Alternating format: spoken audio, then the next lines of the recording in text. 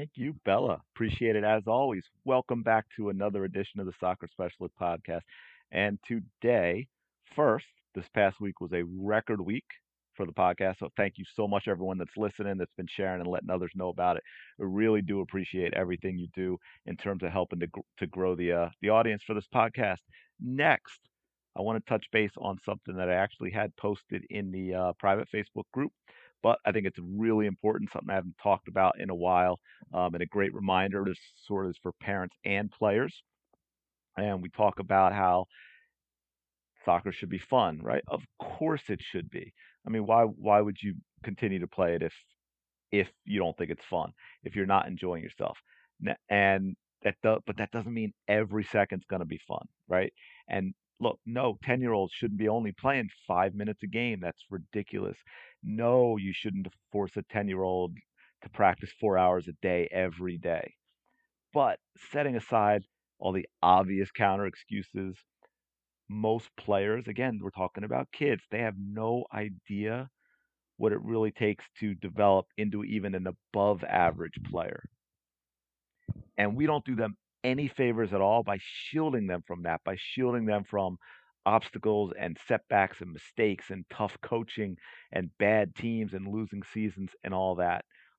We don't help them by never giving them a figurative kick in the butt to get them out and practicing on their own, um, because they're never going to get where they want to be if they don't. If all they ever do is go to team practices and show up for games, they're not going to become the player that they want to be. Hear that, players? You're not going to become the player you want to be.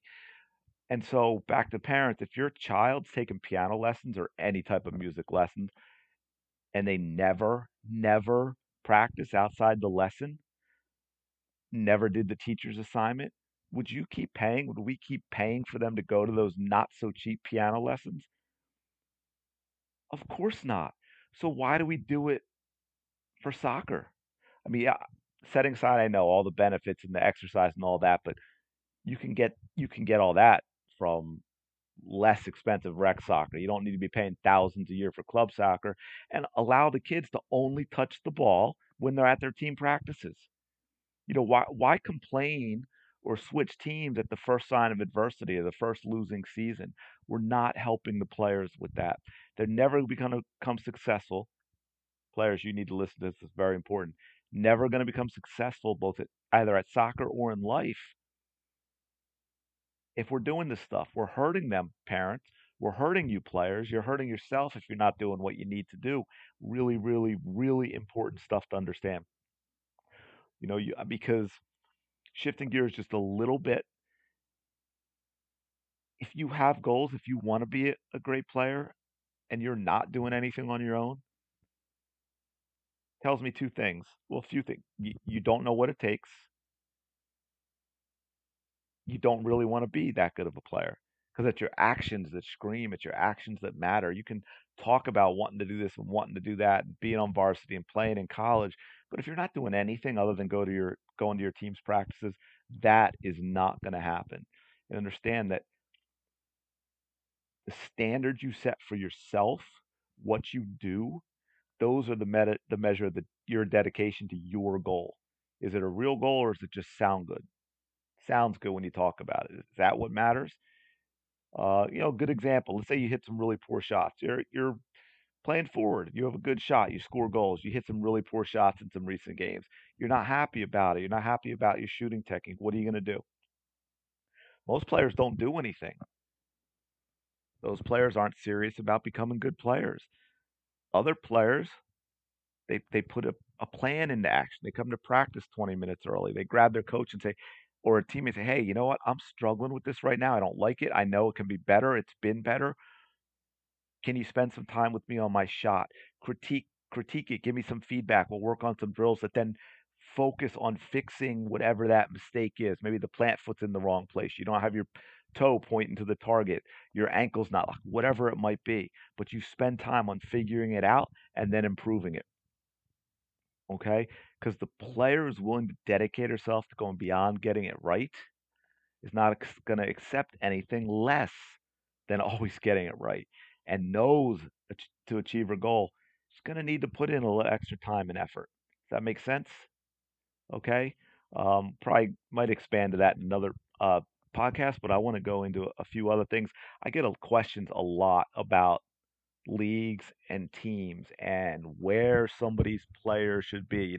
I have this situation going on with this team, and then there's this situation with this team, and this team plays at a higher level, but there's stuff about the other team that's better, and I don't know what to do.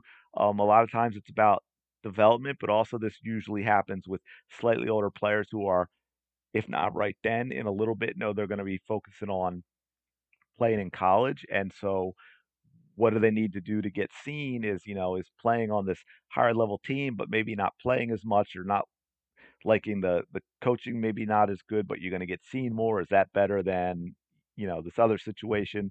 Um, I got one recently about a player who's in the GA where they have a sub rule. I believe it's you can sub once in each half, if I'm not mistaken. So if all your subs go in with 20 minutes to go in the first half, the girls that came out aren't going back in. So you get a lot of interesting things like with that, especially if there are a lot of players on the team.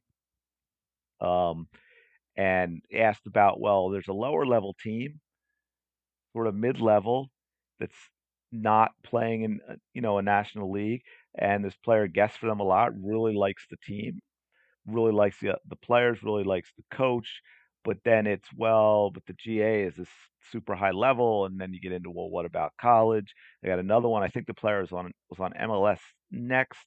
They've been injured, haven't played much in the past year. Gutted out through tryouts. Didn't think they were going to make it. Coach talked to him about being player number 19 on the roster, no guaranteed playing time, all that.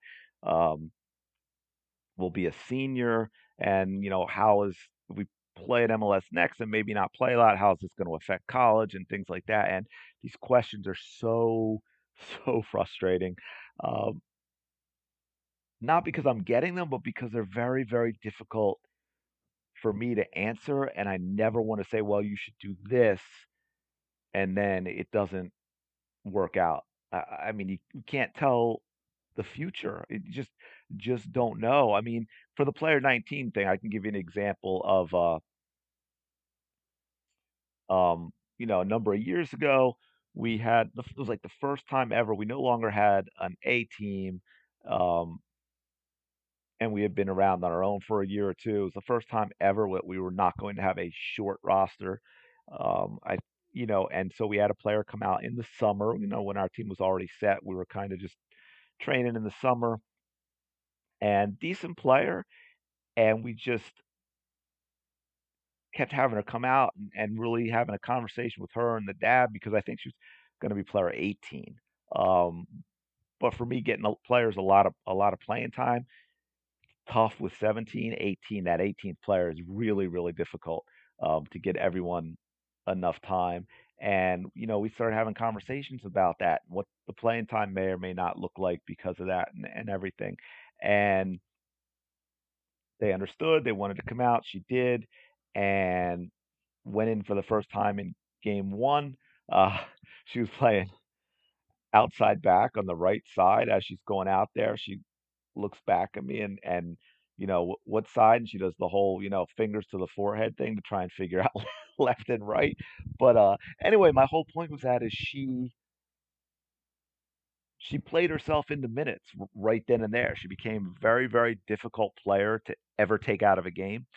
And so there's always, in terms of that, there's, if you are in a good situation with quality coaching where they're open to that, you can earn that time if you do what you need to do. Um, Now, in terms of the whole college thing, and yes, I'm going to tell you, yes, probably in general, if you're playing, ECNL, or was it a DPL, GA, whatever it is, most likely it may be a little easier to get seen. But if you're willing to put in the time and do the things you need to do, research in schools, contacting coaches, put, a highlight reel together, there's a path for everybody, and it does not have to be that path. I mean, I've been training uh amazing young lady who is going to be the starting keeper for her school come this fall, who's gone through just in high school alone, two ACL injuries and come back from them. She did not have any of that. She played for a typical club team, did not play in one of these high leagues and everything. She put in the work. She contacted coaches and all that. And now look, is it better to be able to do some showcases and stuff? Yeah, of course. But again, you don't know how have to be in a team that on a team or in a league that's almost guaranteed to do that if you're on a decent team with a coach and players that want to play in them because that's up to them. And we played in showcases. We were never in one of those. Um, we just played decent level EDP soccer, and I have a girl who's going to be playing college ball, and then the other thing, they're seniors. My girls are U19, they're seniors. We had a number of girls who said they were coming back, and at the last minute, like when spring season starting, dropped out. Thankfully, the league actually for the first time ever for our age group put together a 7v7 league. So, and look, we had 9 players. We picked up a tenth, and boom, we're playing in that. It was actually been a lot of fun. It's kind of eliminated the boring middle third of the pitch, so it's end to end. There's a lot of action, a lot of offense and defense. It never stops. It's really been a lot of fun to watch. I think the players are enjoying it. But at my point, we had a few weeks ago again, so we're May of their senior year. We had a few weeks ago. We had a college coach come out and watch them play, and played a really really good game. And the coach. Now, of course, she's talked about some individual players, and I'm sure she had them ranked in her head, but she was impressed with all of them to at least pursue it further for any of them that wanted to do so, which was fantastic. I also told my team, they said, I really have high expectations for my players, because in that game, I mean, we did play well and we won, and yet think we could have played so much better. But the college coach was really impressed with how they played as a team. So, but anyway, there are many many paths, and you have to take control as a player when you get to that age of doing the things you need to do, the research, contact, reaching out to coaches, telling them because look, even if you're playing in a showcase tournament, there's no guarantee of any coaches coming to see you. You've got to you got to find the coaches, the teams um colleges you want, and you've got to contact them. You've got to let them know who you are, and you've got to get them film, and then you got to look into doing, does this have you found a college where you really want to go to? Do they have ID camps? Things like that. Because even if your team's not doing stuff, then that's going to fall on you to contact coaches, have film, do ID camps, and things like that. So much you can do. So my point is, there's a path for everyone. I wish I could answer these questions when people give me these about, this coach is this and players in this league, and it's really tough, especially on the outside. I want to give you a great answer, but I can't tell the future about that, or really, without being involved, know enough about the individual situation. And one last thing I want to say about that, to the point of you see a lot about the so few high school players playing in college, and it's not realistic. It's not. It's nonsense. First of all, it's a statistic. It's not you. For all the players playing in college, that statistic is 100%, not 7%. And it's also completely irrelevant because now look, I don't know the number, but it's silly to take the number of players that go play in college and divide that by the number of high school players. You got to figure out the number of high school players actually want to play in college, did everything they needed to do to play in college, and just weren't good enough. Because again, I just told you now it was 7v7. I think we had, nine players, and we had a college coach that was impressed with all of them. So if only the one girl is playing in college, just for my team is one of is it 10% because we have a 10-player roster? And she's, well, no, because the rest of them could have done it too, but they chose not to. So that 7% is skewed. I know I get screamed at by a lot of people that, but that's the reality. But it's out of context, right?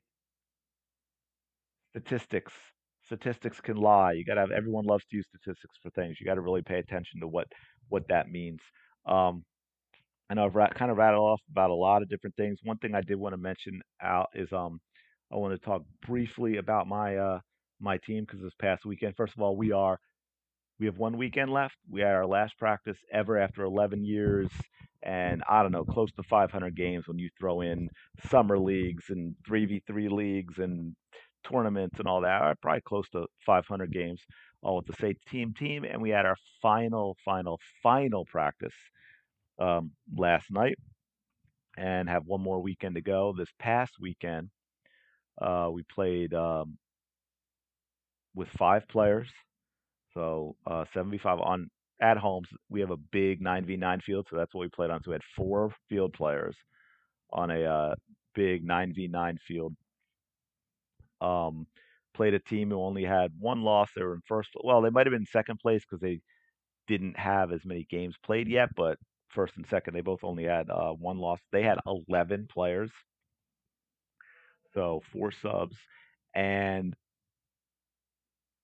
I always try and keep this stuff really positive, so I won't go into all the nonsense.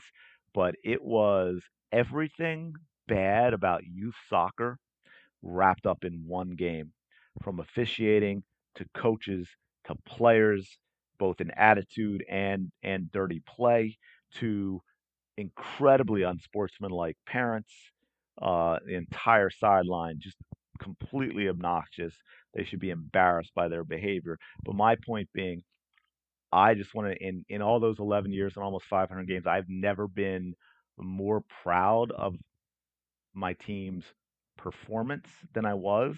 Um, by the way, they lost 4-3 in extra time with only 3 field players in extra time. That never should have happened. They were up 1-0, up 2-1, up 3-2. Um, and so, but I'm not going to get into all of that. I mean, they dominated possession. The 1v1 play was fantastic because it absolutely had to be in a situation like that. Um, one of my we played, a 2-2. What else we were going to do? One of my defenders, she had a hat trick. They were all individual efforts up the field. It was fantastic. It was a lot. I've never been more disappointed for, frustrated for, angry for my team than I was after that game. But hopefully, when they look back, it's one that they're going to remember, and they're going to remember how they played, how hard they played, how they played together, the obstacles that they face, and so forth, and that the sting from the loss will fade, and they'll look at all the good stuff because let me tell you, they were not happy after that game, not happy at all, which was really good. It was really good. I hated the situation, but it was really good to see that fire from them. Um, and one of the reasons I mentioned is, so there's a lesson for all of you. You hear me talk about obstacles and opportunities a lot, and all the things that you will go through. You can't play this game for a long time and not have bad times and obstacles and look at the opportunities, and that's what we looked at. I mean, no, it's going to be tough. We were going to play 4 field players, 75 total, 64 on a huge field. We couldn't possibly cover all that space, right? And they had 11 players. They had 4 subs for their 6 field players. So and it was tough, but you know what? They clearly, I mean, 10 minutes in, 5 minutes in, you could see we were clearly the better team. Um, and like I said, we finished with only 3, so 6v3 for 4 minutes of extra time that shouldn't have even been played. We basically played till the other team got their winning goal.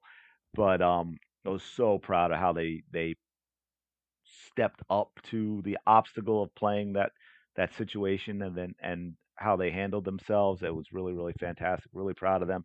Now I'm babbling a little bit, so I am going to leave it there. I know I kind of jumped around to a few different things. Hopefully, you got at least something out of this. Once again, I thank everyone for listening. I really do appreciate it. I appreciate you spreading the word and let other people know about the podcast. If you get a chance to leave a rating or review, that would be fantastic. Don't forget to check out ImpactSoccerPerformance.com, and I will talk to you later.